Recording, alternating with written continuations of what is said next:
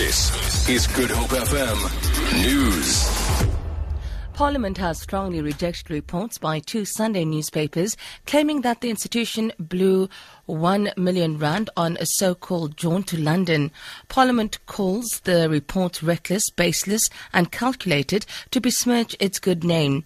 The institution says the article cynically linked an authorised benchmarking visit and attendance at an Inter-Parliamentary Union meeting to the Rugby World Cup, which was taking place in England at the same time last year.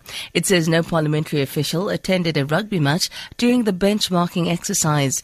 The DA earlier asked Secretary to Parliament Jengezi Mgidlana to explain what the party called outrageous amounts of taxpayers' money being spent on that trip.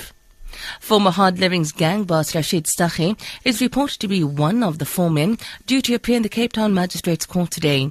The Hawks arrested the men for being in possession of illegal firearms and contraband.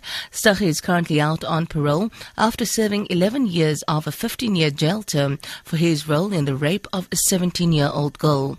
The men were arrested on Thursday when three luxury vehicles were spotted driving in a convoy along the N1 highway near Canal Walk. Hawk spokesperson Gwani Malautsi says the men are suspected to be linked to a recent theft in Johannesburg. Police union Pop Crew has expressed outrage over the SAPS's move to reduce the police training program from 24 months to just 8 months. Pop Crew says the move undermines the very goal of professionalizing the police service. The police union says this will leave little time for academic and theoretical studies. Pop Crew spokesperson Richard Mamabolo.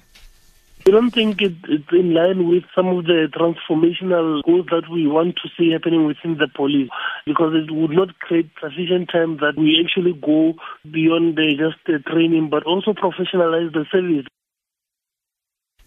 SABC COO Claudio Motoaneng has announced major changes at the corporation.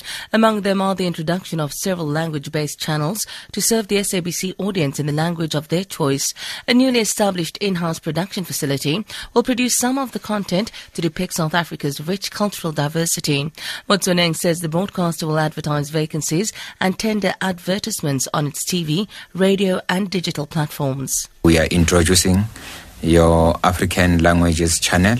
Example, your Afrikaans, you will have what we call the Afrikaans channel, especially during the migration. You will have the Sesotho channel will include your Sesotho, Setswana, Sepedi. You will have a Sevenda and Setsonga channel.